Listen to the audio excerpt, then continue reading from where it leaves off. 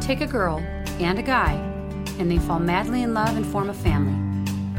Sprinkle in some counseling degrees and a doctorate, a dream of transforming relationships as we know it. And 20 years later, we give you power couple Dr. Ray and Jean Ketkodian. And this is their podcast, Couples Synergy.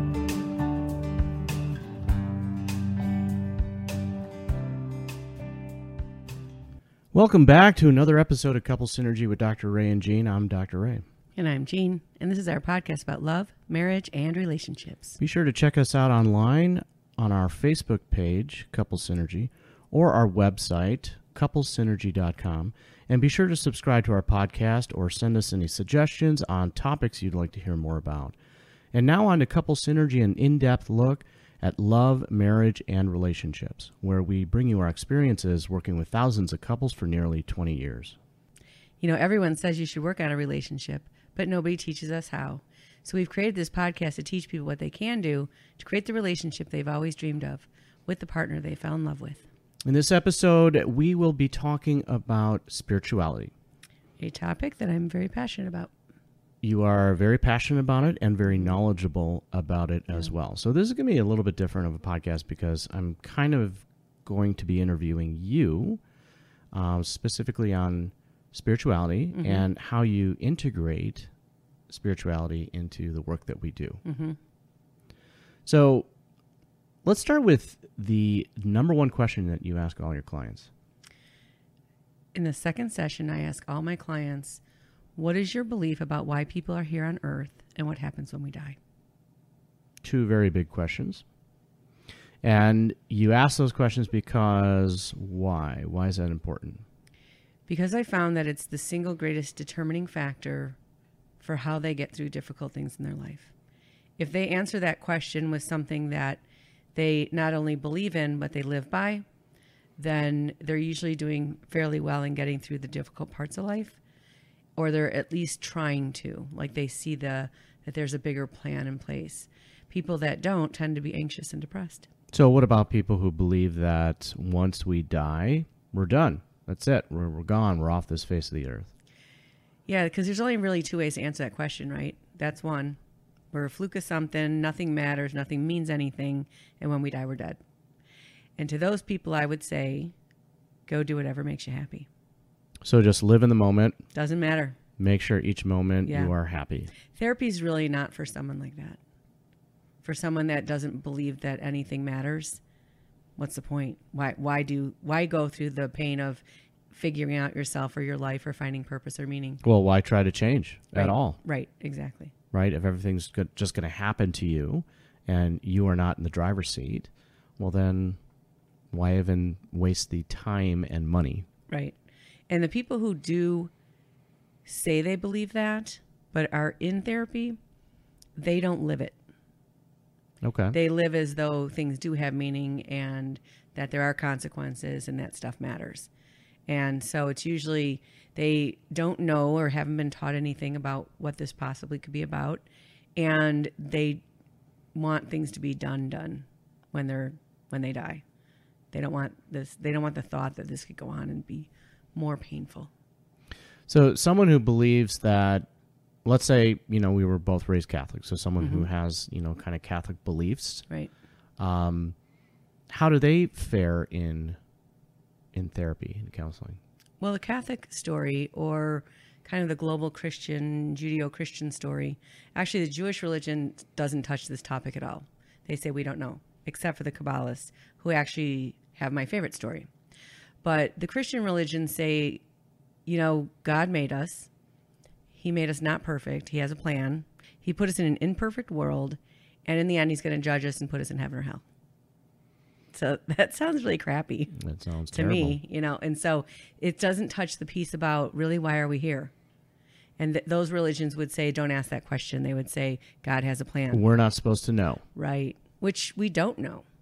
No, none of us do. Right. None of us really have the answer about Right. what's going to happen after we die. At some point in our life, we will find that out. But not right now. No. And the other thing I think is important, if we die and we're dead, but believing that there's more and that our life is on purpose makes you happier here, I think it's still a win. So I've heard people say, well, I just don't know. Yeah. I don't know what happens. And then I usually say, well, my favorite story is what the Kabbalists believe. Would you like me to share that with you? Please do.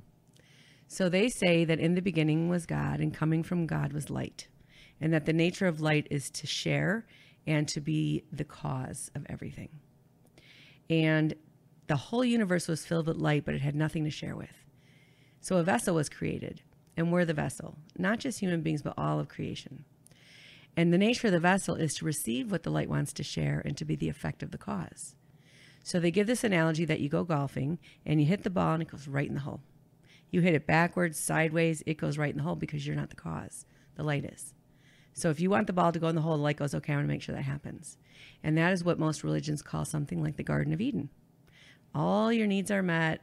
Everything you want is taken care of, except don't eat the forbidden fruit. So everything's perfect except for one thing. Except for one thing. That you're supposed to stay away from. Right. And so if the vessel is sort of like a coffee cup and you pour coffee in a coffee cup, the cup changes. It becomes warm. It can become discolored. And so as this vessel, we were receiving this light and we started to change. And that's the forbidden fruit. We became aware. And so they give this other analogy that you go and play tennis every week with a friend for 10 years. And every week for 10 years, your friend wins.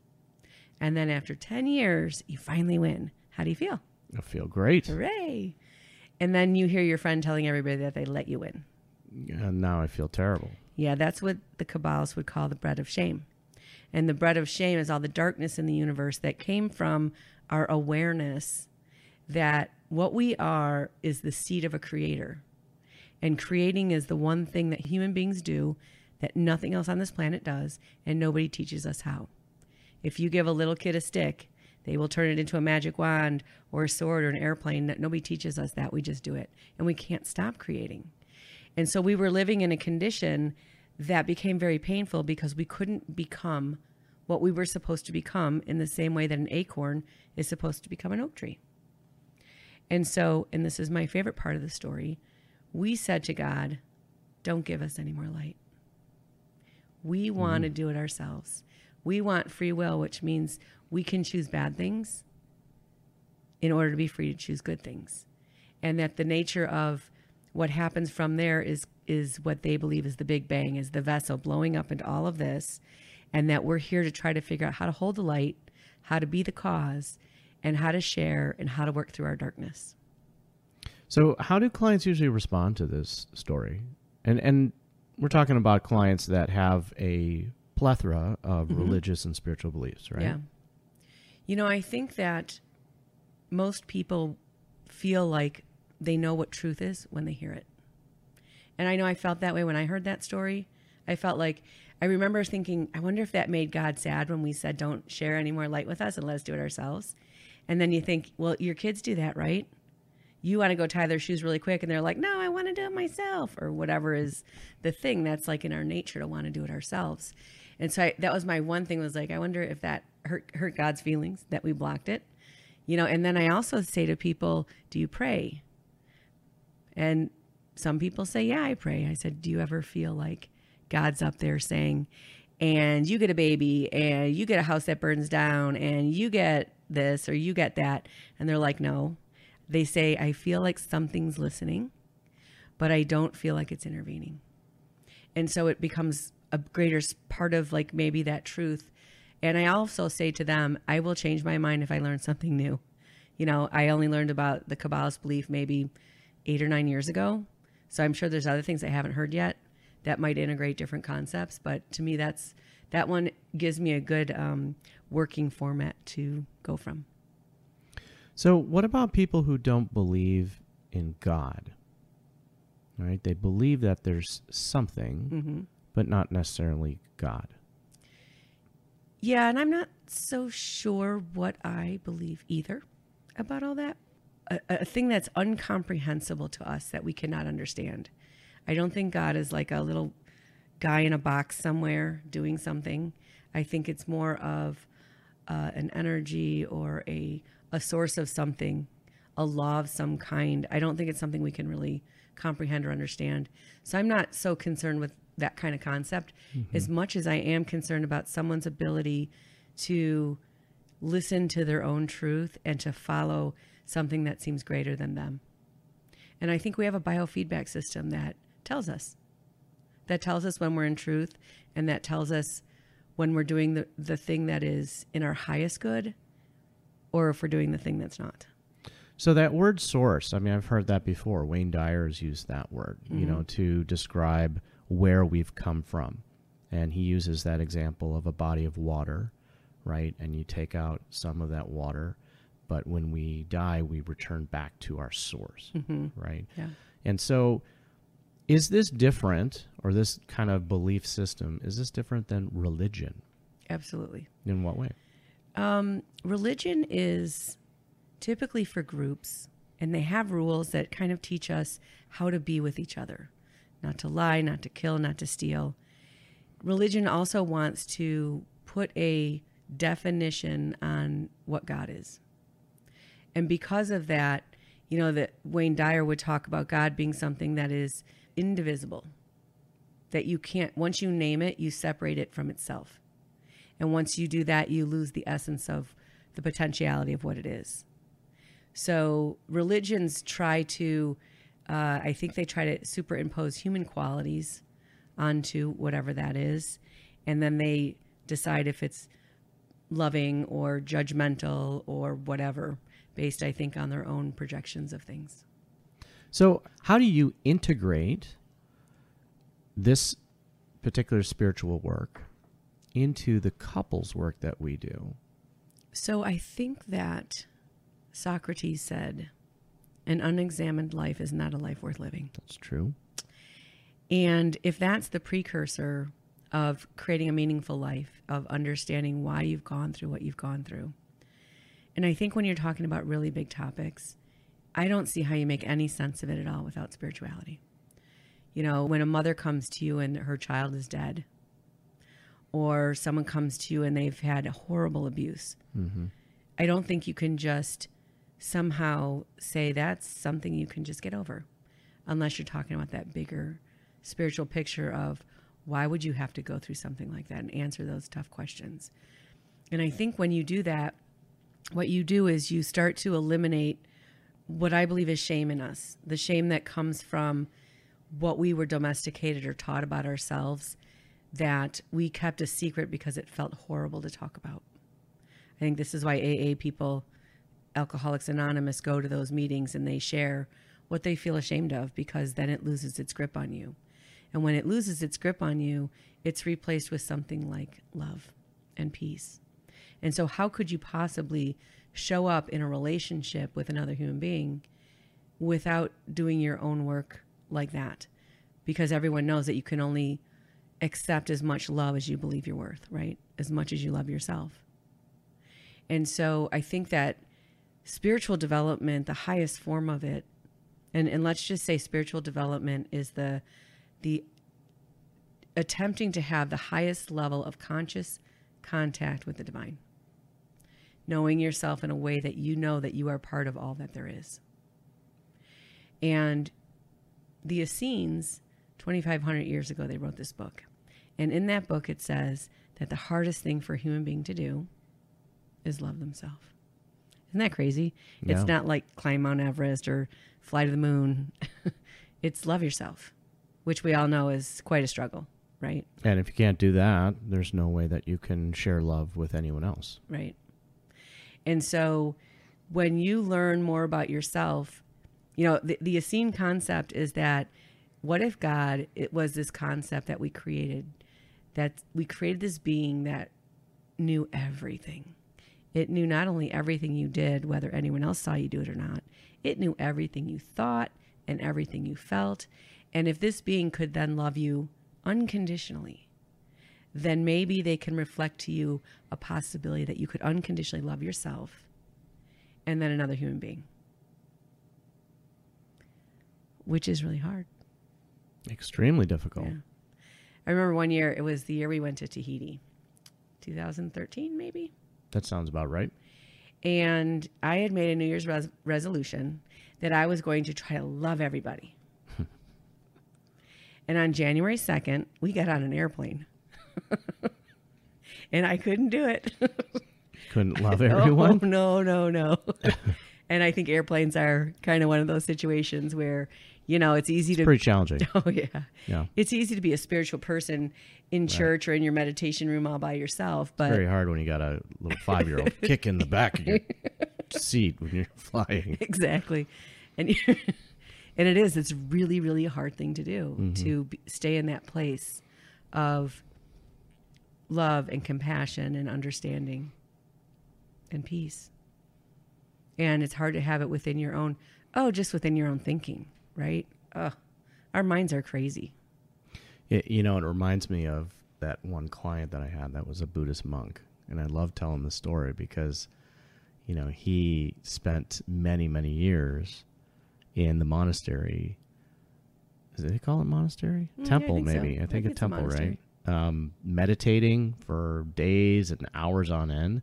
And then he comes to the United States for a conference and runs into like this old girlfriend that he had when he was younger.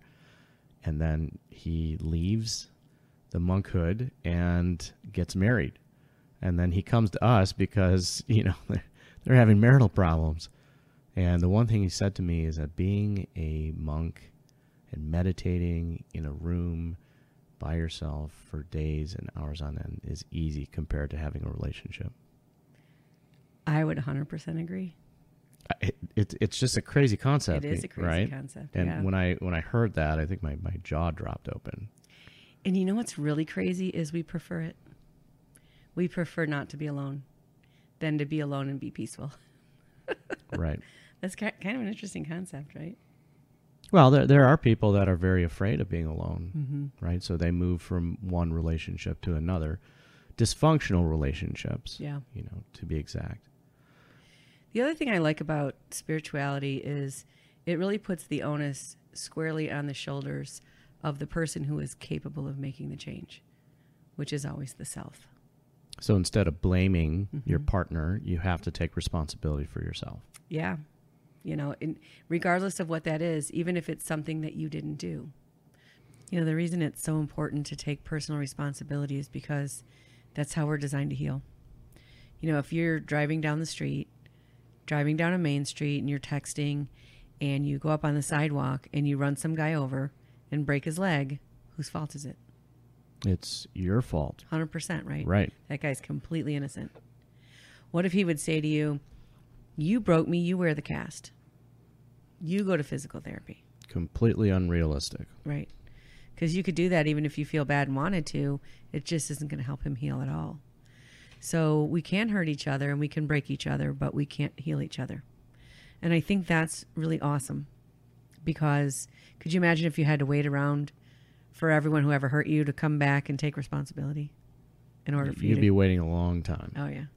And, we see this a lot when we're working with couples, that they're pointing the finger at each other and waiting for the other person to apologize, to take responsibility, and they're not really looking at what they have responsibility for in the relationship. Right, because as human beings, we see out. We don't see in. And so we can see all the problems that our partner should change. Right. But we can't see our own. Actually, I wanted to say something, too, about that. The other day, you were kind of having a rough day. Mm-hmm. And you were a little down on yourself, and you were sort of beating yourself up with some mantras that I had heard in there, some of the things that I've said to you. Things that I might have said jokingly. Right. I don't think... But I think we have to be really careful with when we can take care with each other's, our judgment of other people and our words that come out harsher or they stab deeper than we intend them to.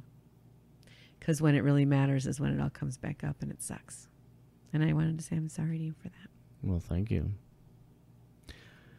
And, I've done that to you in the past, too. And this is something that couples do to each other all the time.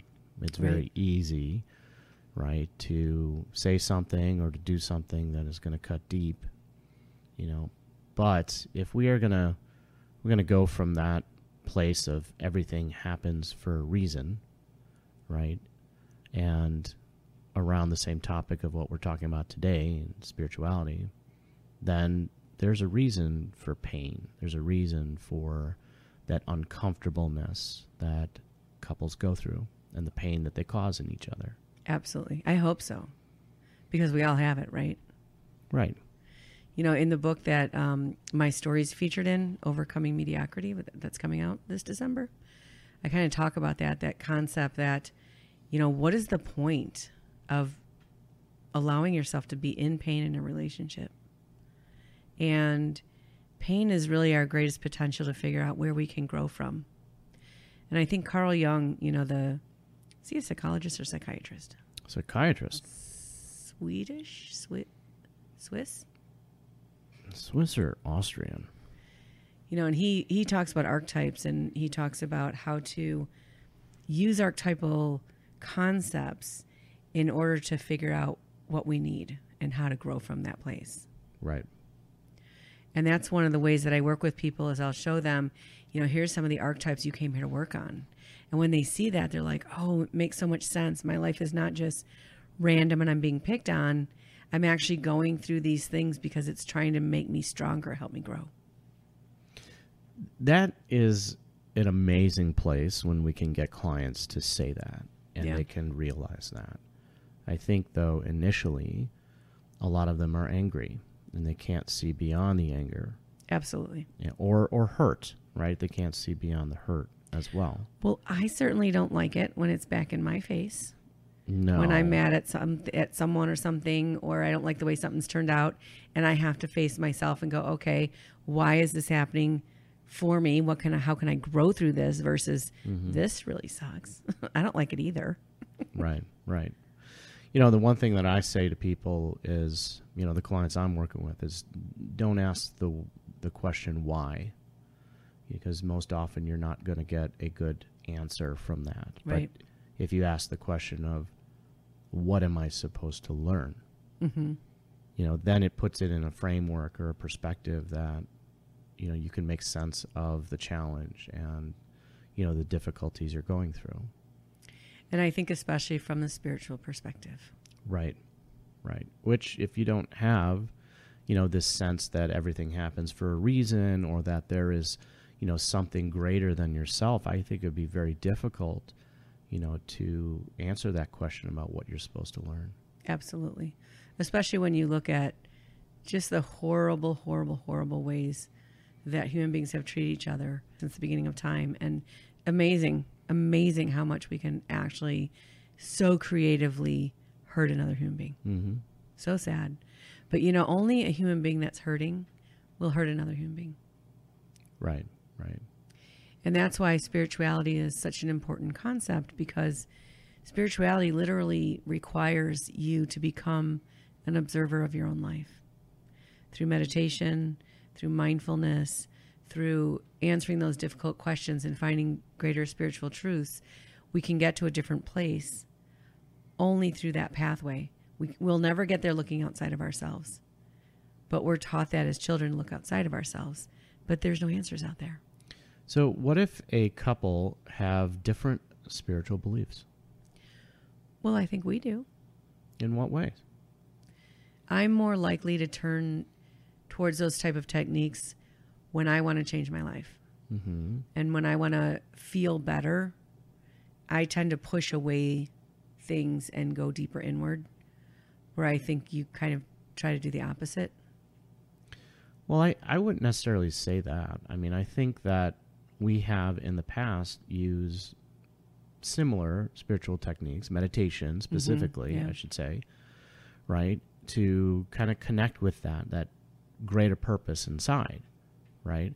And I think we do have similar spiritual beliefs as well, that there is something greater and that there is a purpose and meaning for what we're doing. Otherwise, I don't think we would be doing what we're doing and trying to reach out to people and help people in you know, a greater way. You know, they say in the yogic tradition that it is a sin to teach someone who's not ready or willing to learn. And I think with couples, I think that's where it gets difficult. And not particularly for us. No one likes to hear what they should be doing from their partner. Right. We just don't like it. No. You could hear it from a stranger. You could hear it on the TV. You could hear it somewhere else. Well, human beings just in general don't Right. like to be told what to do. Right. And, I think for you, you were really told what to do a lot as a child. Mm-hmm.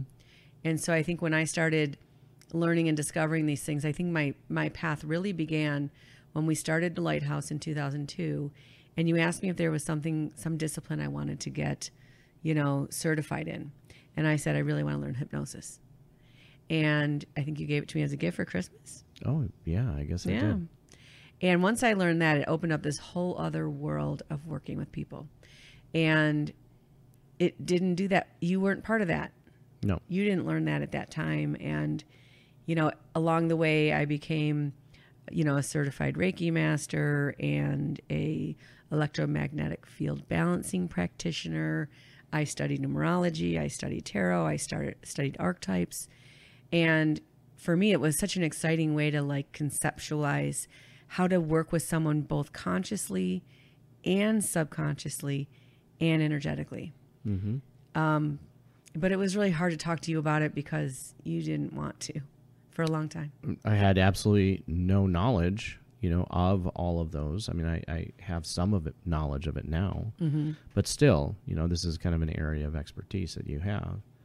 And, sometimes it doesn't make sense to me. Sometimes I can't really understand, the concepts and conceptualize it in that way. And I think you became one of my first guinea pigs in Great. in learning these concepts and trying to practice, I practiced past life regression hypnosis with you, and I practiced doing contracts with you, and you weren't ready for it. So I don't think you really heard what it was really about. And I think that's still why it doesn't make sense to you, because you weren't ready. And that was, if I had more awareness as a developing spiritual healer, I would have known what I was doing was wrong. I think there's also a big stereotype, Mm-hmm. And connotation with those areas like spiritual healing and energy medicine, the big stereotype around it that it's not science-based or it's not, it's made up, Mm-hmm. right? Yeah, And I think that, first of all, there's a lack of knowledge, absolutely. for Mm-hmm. people. They don't really understand it. But second of all, I think there's also people who are practitioners that don't understand it as well. I agree with that. Yeah. And that's a really hard thing. I think there are people who use it as a way to escape, and they escape into the spiritual world, and they want to solve all their problems up there instead of bringing that down here and dealing with it in the physical world, in the physical body. And I find those people the most difficult to work with, even more difficult to work with than people who have no spiritual belief. So you're talking about people who try to find some outside responsibility or someone else, something Right. outside of themselves to take Right. responsibility for the challenges that they're going through. Right. It's almost like an addiction where they're looking for something outside of themselves to make themselves feel better, but it's a false way of using things. So let's say someone's very religious and you are jobless, and they would tell you, why don't you just pray about it? And praying about it's a good idea, but so is filling out a job application and putting yourself out there and doing some other things in the real world to also help yourself and not just go in a room by yourself and meditate. I think a lot of times those are more ways that we don't face difficult things if we're using it in that way. So it's a way of saying you're doing something about your life, but you're not really? Yeah. Okay. The other thing I think that happens is so much of this is people's intuition, right? So I remember when I started studying the chakra system, and I'd read a book. I'm like, oh, great.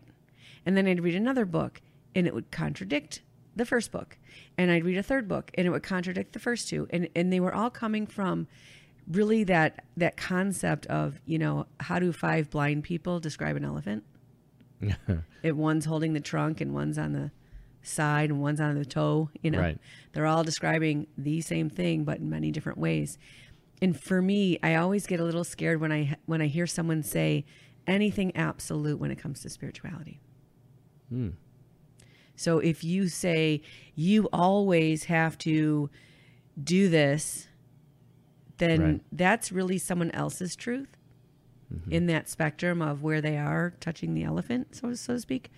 And then the other person goes through like more of a formula than learning their own intuition and their own language and their own spirituality. So that's interesting because, what I could equate that to is the psychology field, right? In the psychology field, there are many different disciplines or modalities of therapy. Contradictory ones. Contradictory ones, absolutely. And there are people that practice one modality and say that all the other modalities are not correct. Right.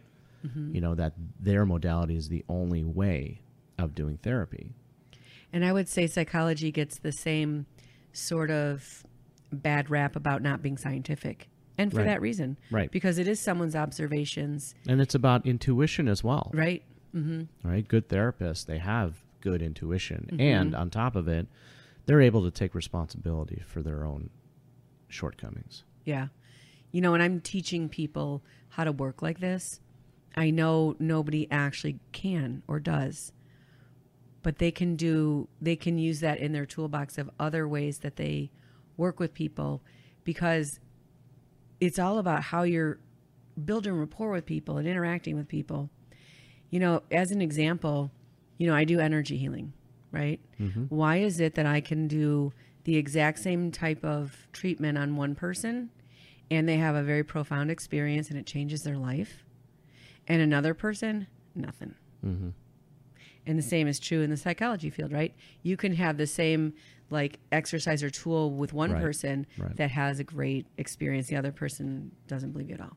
Well, in the psychology field, it's up to the person whether they're willing to accept it or not. Right. And so I think that it's also, when you do things like hypnotize people or guide meditation or do energy work, you have to go to a really cool place inside of yourself to do that. And sometimes the place inside of myself where I go and do that work is a little noisy. Yeah, it's noisy for all of us, I think.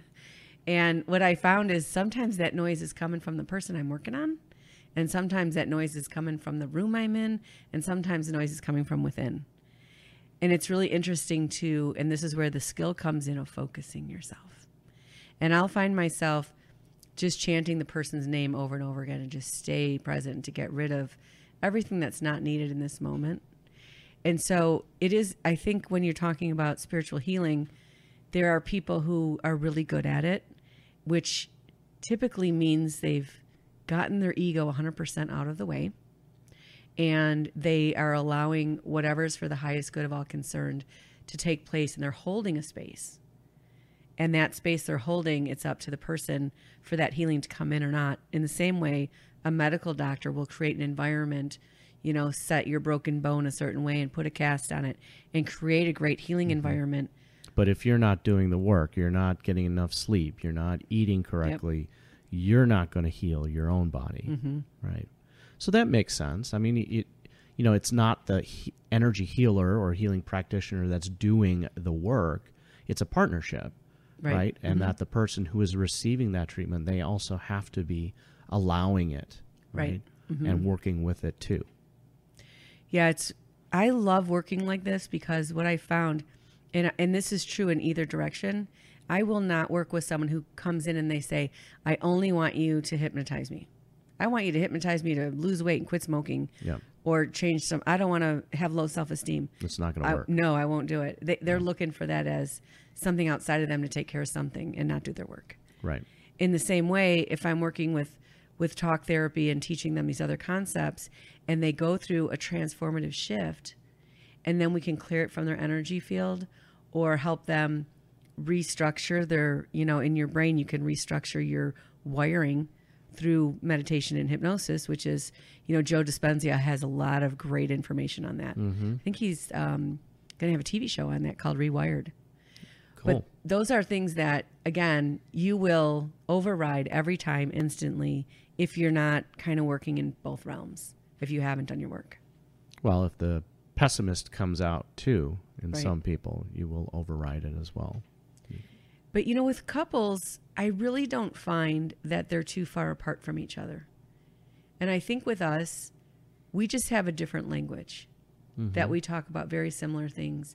And I use more of language of, that are more spiritually based terms. Right. You use more psychological based terms. Mm-hmm. I remember you came home from school, you were working on your doctorate, and you're like, did you know that 3 areas of the brain need to be activated in order for there to be a memory? Right. Do you remember saying that to me?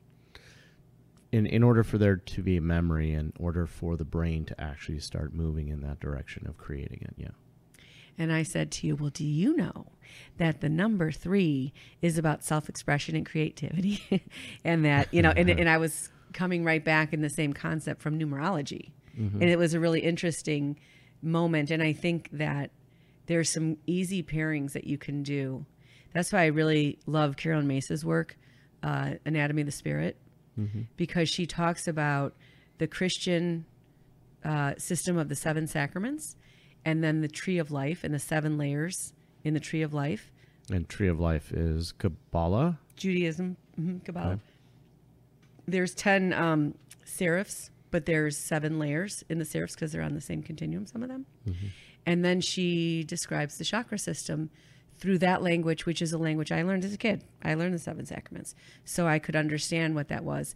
And she was saying, the sacraments are really a spiritual pathway. I was like, wow, I never heard of that before, or heard how to use that, Yeah. And so I think that's what's true in a lot of things. It really is, the 5 blind people describing an elephant. And that's what religions have tried to do, is take their piece and say, this is it. When I think it is part of it. Or it's a way. Mm-hmm. Yeah. Right. It's not the only way, but it's a way. Yeah. There's a book that I love to recommend called The Untethered Soul. And in The Untethered Soul, it talks about this concept of the lunatic that lives in your brain. And it says, if you just listen to the voices in your head, you'll notice that your mind will choose a topic and run with it. And then when it gets uncomfortable, it'll choose the exact opposite side of the same argument and run with that. And then they say, which one are you? And neither one of them is you. You are the one that's observing. You're both of watching this monkey jumping around in your brain all over the place. Yep. Yeah. And that's what we need to get in touch with. And that's what happens when you close your eyes and you go inside, you start to observe. And the number 1 rule of meditation is to become an observer of yourself. Which is a very scary thing for a lot of people, right? Especially when we grow up in a society that tells you to please everyone else. Get straight A's and good things will happen in your life. Make a certain amount of money, good things will happen. Look a certain way, good things will happen. No one ever says, you know what do you think? What do you feel? How do you want to create your life? What do you want to do? Why are you here? Because I don't think we were here to go to school or get good jobs. Or to amass a huge wealth, Right. only to leave it behind when you die. Right. And so, there's not a lot of easy ways to stumble upon or learn spiritual techniques. And the other thing I've noticed in working with people, really since 2003, I think I started working like this with people. It was very early on in our company. And people kept coming back whenever they got stuck because they wanted to refocus themselves to get back on that path of growth, because everything alive is either growing or dying. Right. And when we get stuck in life, it's the worst feeling. I know it is for me. Mm-hmm. I feel like you're just stuck in quicksand. Yeah, like no bricks matter on what your you do, feet. it's not working. You can't Right. think yourself out of it. And so, they'll just walk in my office and they'll say, I just feel better being in this room. And I'll have them close their eyes and we do a short meditation and they see themselves again. And that's the hardest thing. And I know you've been in a room plenty of times with people who aren't really in the room with you. Right. And they want to tell you stories and they want to explain every detail, but they themselves are absolutely checked out. Yeah, they're just completely distracted, you know, in life completely. You know, it really brings back the thoughts of Vipassana meditation. And I know we've talked about this in, you know, other podcast episodes. So let me ask you a question about that. Mm-hmm. Why did you decide to go? I think I had gotten to a point in my life that everything that I was doing or everything that I was trying to think my way out of was not working. And so I needed to kind of turn and face it on head on. And it just seemed like everything, you know, in my life, just it opened up a pathway for it to happen. After meditation. Well, no, I'm just saying. Your life was a pathway to get to meditation. Yeah, everything that was going on in my life, it just parted. Everything parted, and I now had this opportunity in front of me. It's kind of like it was, you know, life was saying it's time, right? And that I could not move forward in my life unless I had.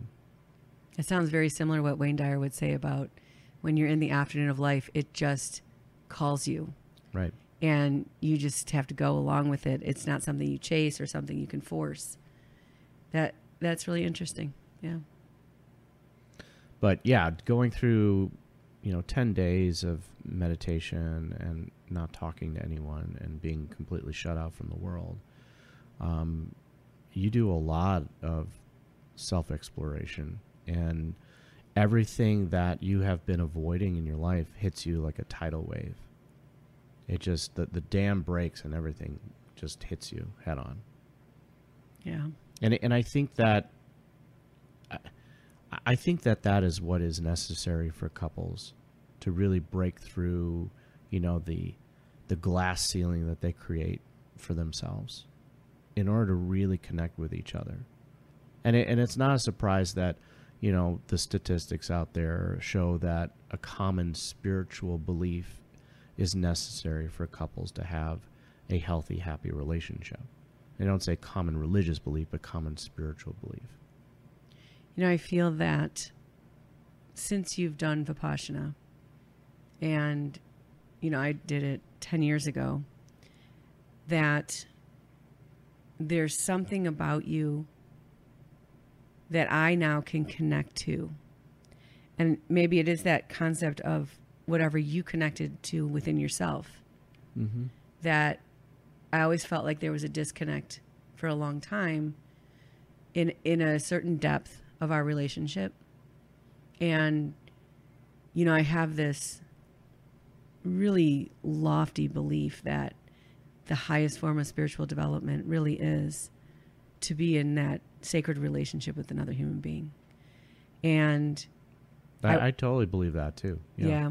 And I think since you've done Vipassana, which has been a little over a year now, you and I have hit higher levels of greater spiritual connection than we ever have.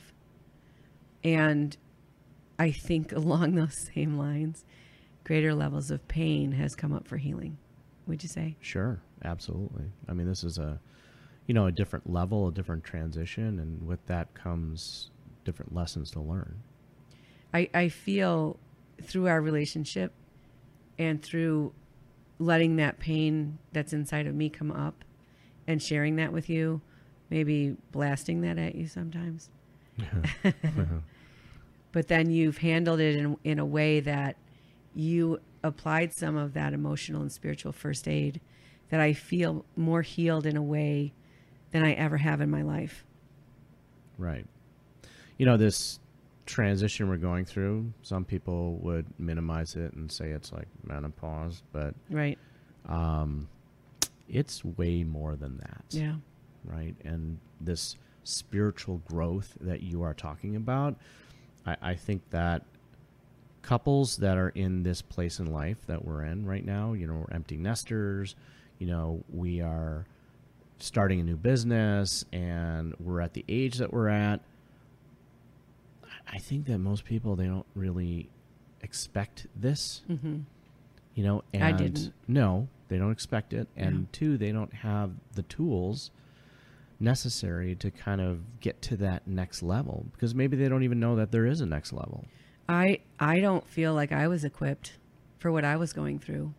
And then, one of the things that I kind of would explain, and we're talking about menopause now, but it is a spiritual experience. If you listen to Christian Northrup, who is a OBGYN that has she wrote a book called Menopause. She wrote a book called Women's Bodies, Women's Wisdom.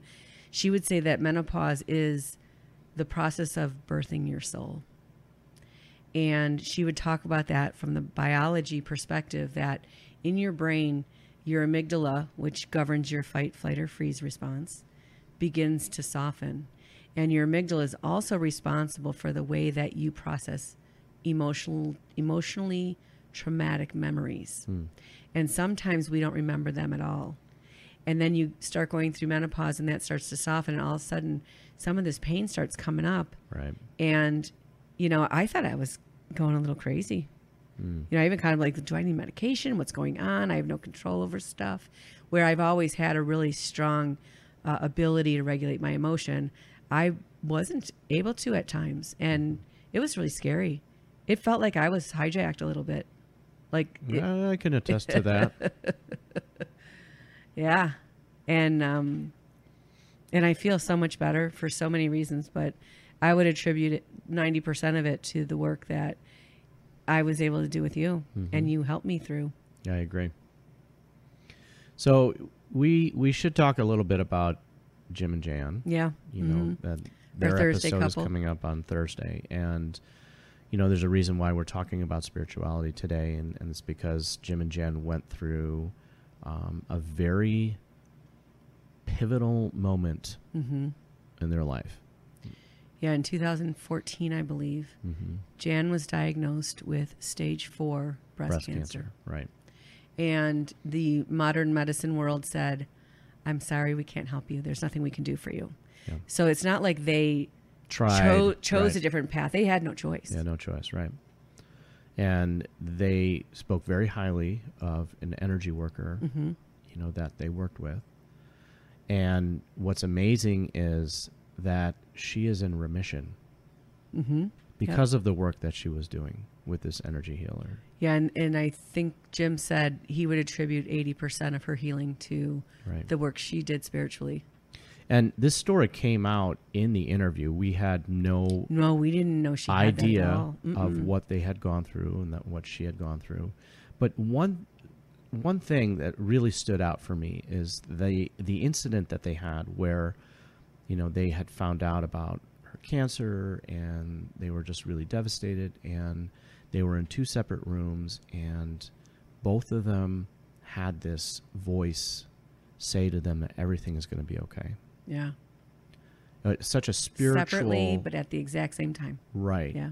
Very, like a spiritual phenomenon, that occurred for both of them. And it's amazing to hear their story and the way that they have gone through this. Yeah. And that, they were able to connect at a spiritual level too. Yeah, I think there is a sense of a knowing.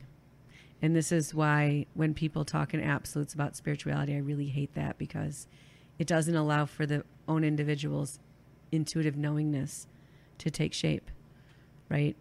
And what's interesting to me about Jan and Jim, I knew them, or actually they knew me when I was a little girl.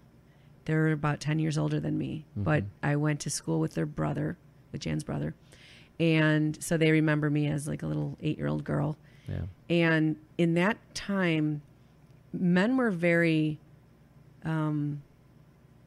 pretty hard, pretty not spiritual, No. There was a lot. Men were very angry, straightforward, and chauvinistic, and, right. Okay. And Jim is like, I check in with my spiritual healer, and she helps me. And the fact that he went from kind of being domesticated in that place where, boys don't cry and be, a tough guy, right, to being open to that is really beautiful. I mean, just their relationship and the way they talk to and about each other is just really beautiful.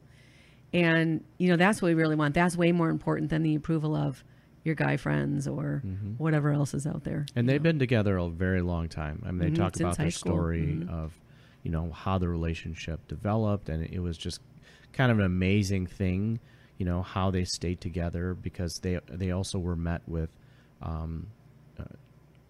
opposing views of their relationship, from their parents. Right. Their parents didn't want them to be together.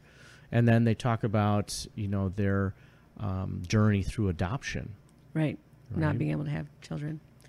And Jim was also an adopted child. Right. And so for him, it was almost a non-issue. It was a really big deal for Jan, though. Right. And, that's why I don't do spiritual healing for physical things. That's not my realm of the way that I work with people. For me, it's much more on an emotional and spiritual basis, and a way to empower people. And I know that being in a group and using group energy for meditation and healing is a really powerful thing to do, which is why I'm really excited that soon we will have an online spiritual community that, Transformations is a group we started teaching in 2006, I think, something like that. Oh, I thought it was before that. It's at least that. It might be a little before that. Okay. And Transformations was a 4-day spiritual practice we developed that helped people learn how to move through and shift their lives by going through a spiritual discipline. And the online meditation, or the online spiritual community, will have a live weekly meditation where we can be part of a healing community, as well as spiritual teachings and a few other things that I probably haven't thought about yet or haven't started creating that we're going to co-lead together. And I'm really excited about that. We'll be building that on our website, couplesynergy.com. So it's a work in progress right now, but stay tuned. We will let you know, when that launches. Yeah, if you want to stay up to date with that, make sure you get on our newsletter list at couplesynergy.com. And then we'll be contacting people that way. But I'm hoping within the next 2 months. We're really busy right now moving the lighthouse.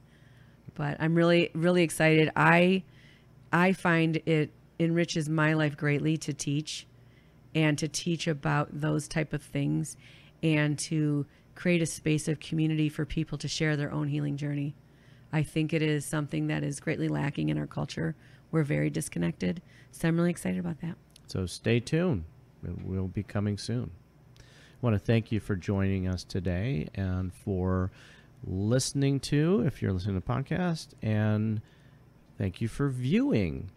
Yeah, if you want to see this podcast in video, it's on YouTube. It's on YouTube. Yeah, on we our have a few now. Couple Synergy channel on YouTube. So, also, there's a few meditations on the Lighthouse Emotional Wellness Center's channel on YouTube.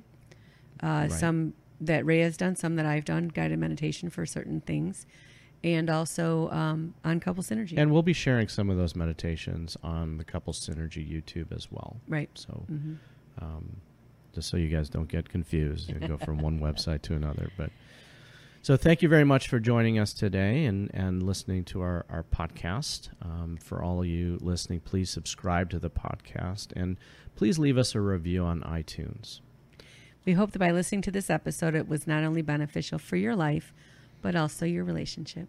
If you have any questions, comments, or topic suggestions, please email us at contact@couplesynergy.com. For more information about Couple Synergy and our programs such as Relationship 101, the Couples Weekend Intensive, and our premier program called Couple to Couple, look us up online at couplesynergy.com. One thing I just want to mention really quick is Greg Braden's work.